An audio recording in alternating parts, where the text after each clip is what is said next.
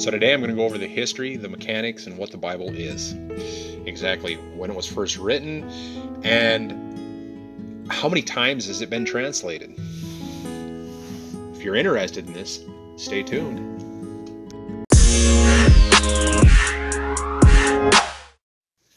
If someone asked you where to find the Bible verse that begins, "For God so loved the world," you'd probably know he was asking about John 3:16.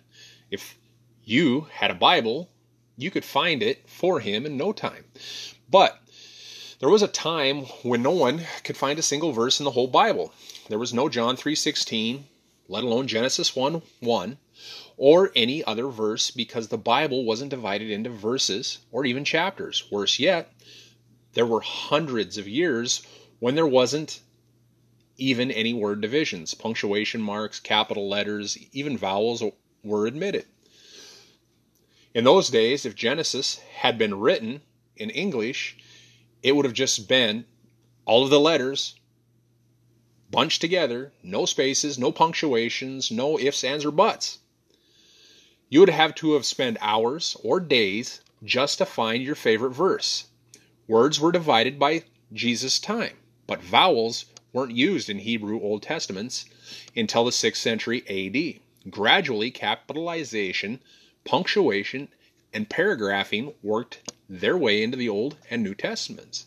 But Bible chapters, such as we have today, didn't come into being until the 13th century. They were the work of Stephen Langton, the Archbishop of Canterbury. For the next 200 years, the Bible, now divided into chapters, continued to be copied by hand. Then, in 1448, Rabbi Nathan startled the world by breaking the Old Testament into verses. The New Testament wasn't divided into numbered verses until 1551, when a French printer, Robert Estienne, did the job. He was planning a study Bible that would have side-by-side columns in 3 translations when he got the idea. He was so rushed for time, he decided to do the dividing on a trip from Paris to Lyons. Some people have suggested he did the work on horseback, and his sometimes awkward divisions resulted when his jogging horse bumped his pen in the wrong places. Yet with a few exceptions, Estienne's division provided us with the verses we have today. So just as number of people were used in writing of the Bible over a period of centuries, it was the contribution of countless scribes, hundreds of years, and 3 men in particular, a Catholic archbishop, a Jewish rabbi, and a Protestant printer, who turned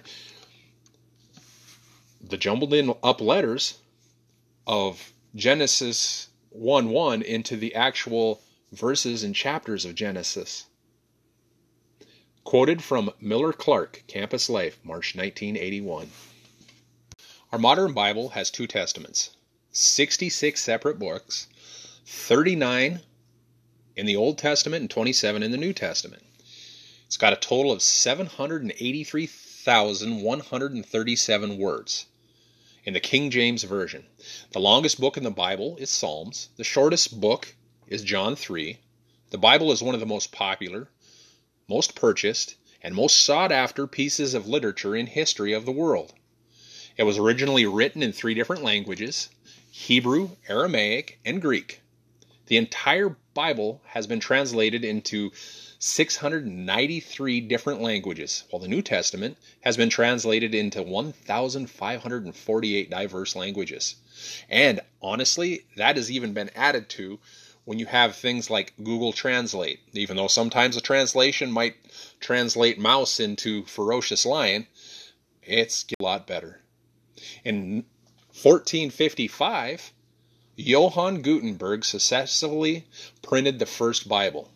This is a relatively quick overview of what the Bible is. There's so much more after all. It's believed to have been written over 3,000-year period. When I do a study on the Bible, I always like to look to the Bible to see what it says about what I am studying also. In the Bible it says, "Study and do your best to present yourself to God, approved, a workman, tested by trial, who has no reason to be ashamed, accurately handling and skillfully teaching the word of truth. That comes from 2 Timothy 2:15 from the Amplified Bible. As we leave, I would like to bring up two different points. Point number one, if you declare with your mouth Jesus is Lord and believe in your heart that God raised him from the dead, you will be saved. That's Romans 10:9.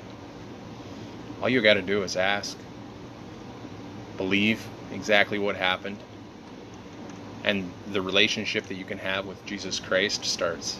The second point, don't forget to subscribe and follow this podcast so that you can keep up with the newest content that's put out.